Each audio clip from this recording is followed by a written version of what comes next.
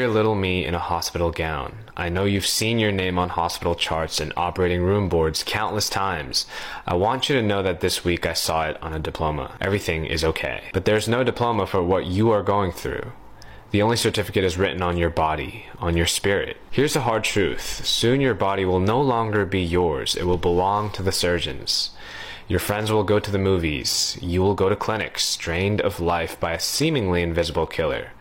They'll dress up in ball gowns and dance. You'll dress up in hospital gowns, alone, your only company the mechanical shriek of a magnetic tube.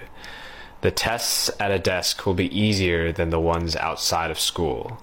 I cannot offer you a cure to your current suffering, but I can tell you that living in fear will only make it worse.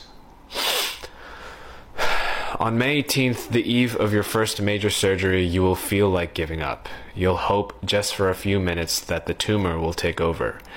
You must keep fighting. You have the strength to work through the pain and emerge a better person. Your body will be your syllabus, and each time something happens to it, you will learn and be inspired to research even more. This moment will push you into the library, where you will read hundreds of journal articles and sit mesmerized by surgery videos. You will learn to locate Cowlett's triangle, identify gallstones on a sonogram, and know exactly why that slice of cheesecake made you particularly nauseous. As you come to know your body, you will take it back. With each turn of the page, you'll recover yourself. In 11th grade, you will go to the hospital again and again, but now to help other children, to play Uno with toddlers preparing for flu shots. You will return to the OR, this time awake, and experience the transcendent beauty of a perfectly excised glioblastoma. You will someday walk through the doors of the operating room, now a surgeon, and your knowledge and experience will help others to recover their bodies, to find their strength, or at least that's our current plan.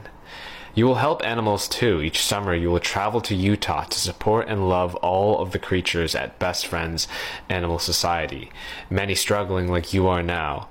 I know that your current world is nothing but machines and the sting of fluorescent lights, but in mere months you will be surrounded by the infinite awe of mammoth redstone canyons and the glow of perfect twinkling stars. When you, captain of the softball team, slam a bright yellow ball into the outfield, driving in the winning run, and when you hoist 225 pounds of solid steel straight in the air at a powerlifting competition, that thought hasn't crossed your mind yet, I know, but trust me, it's an amazing feeling.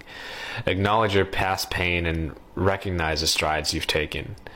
Know that though I've left you behind, I will never forget you. You were with me when I lifted the bar, when I hit the home run, each time I returned to the hospital.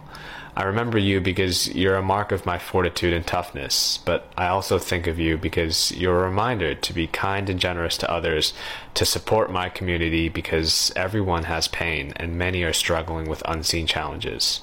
You're going to be okay. This spring, we'll trade your itchy cotton hospital gown for a beautiful blue satin one, and this one comes with a funny square hat.